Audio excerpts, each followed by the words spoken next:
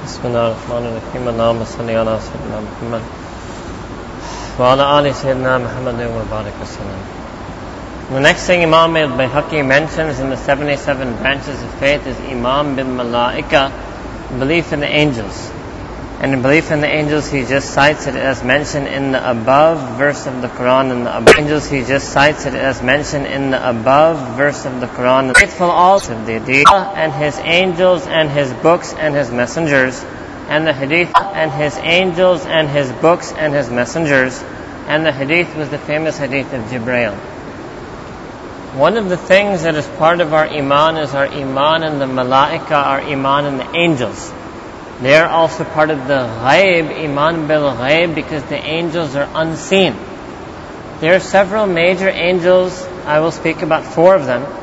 The first angel is Jibreel alayhi salam. He is known as Imam al-Malaika. He is the leader of the angels. Sometimes he is called the archangel in Christian English. He is the most supreme angel. And he is also Mustafa. He is chosen.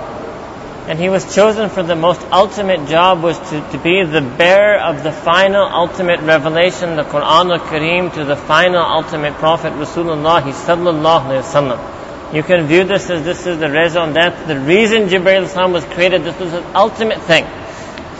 When Jibreel salam brought a particular verse to the Prophet sallallahu, he said that, Ya Rasulullah, you are rahmatan lil alameen for me. And that is a verse in the Quran al-Kareem in which Allah subhanahu wa ta'ala refers to the angel Jibreel as Amin.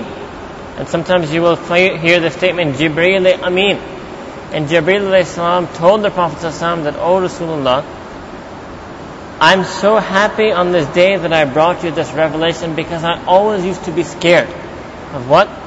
It comes in a hadith that the angel Jibreel was scared, that he said that Iblis used to spend the company of the angels.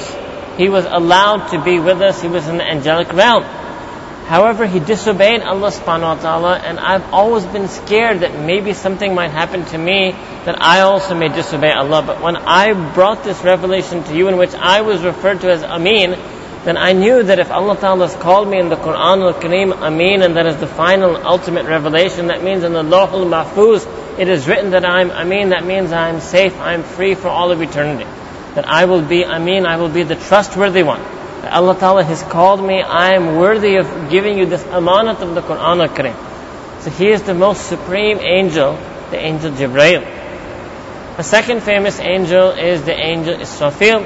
Israfil will blow into some type of aleph. It's not your jazz instrument trumpet. It's some type of sound that he will make through blowing in some type of instrument. And that sound will signal the end of time, the beginning of the whole process of the Day of Judgment. That sound is so cataclysmic, is so harmful, that Allah subhanahu wa ta'ala decreed that Israfil would not be able to blow that sound as long as there is a Muslim on earth. In a hadith it comes that the Prophet said that the Day of Judgment, the end of this earth, will not come as long as there is one believer who says Allah, Allah. As long as there's one person with the remembrance of Allah, the belief in Allah left in his heart. This is very important for us to think that if Allah subhanahu wa ta'ala has been so merciful that He has decreed that the mu'mineen should not even hear that sound on the Day of Judgment, or the sound of the beginning of the end, and we can have umeed and hope that Allah subhanahu wa ta'ala will save us from the other trials and difficulties of the whole process of Yawm al-Qiyamah. Another famous angel is Israel. Israel is known as the angel of death, and he has many malaika who assist him. And it is our firm belief, and this is also ghaib, it's unseen, but whenever a person passes away, literally an angel comes and takes out the soul from that person's body, takes out the ruh from that person's jism. And the fourth angels that we all have are the kiram and katibin, ya'lamuna ma taf'alun. That they know that what you do. They have ilm about everything that you do. You have one on your right shoulder, literally, and one on your left shoulder. And perhaps these are the angels that are the closest to us. Now, most of the time, 99.9999% of the time, me and you are absolutely unaware, unthinking of this fact that we have these angels who are writing down everything that we do.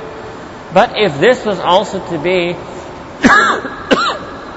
a permanent part of our iman, then imagine if a person realized that every single thing I do is going to be recorded, it's going to be witnessed, there's going to be a testifier against me or for me on the Day of Judgment. That itself might make a person change their behavior.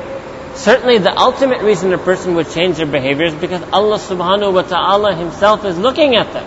That's also obviously part of our iman. But Allah subhanahu wa ta'ala has chosen to appoint these two angels, number one. Number two, more importantly, in the Quran, Allah subhanahu wa ta'ala has chosen to tell us that they're there. He could have done it, we would have never known. He has chosen to tell us in the Quran Al-Kareem that I have done so. Why? That because if our iman is strong, and our belief in that is strong, then we will feel like we are under surveillance. We will feel like we're under watch. It's just one other sabab, one other way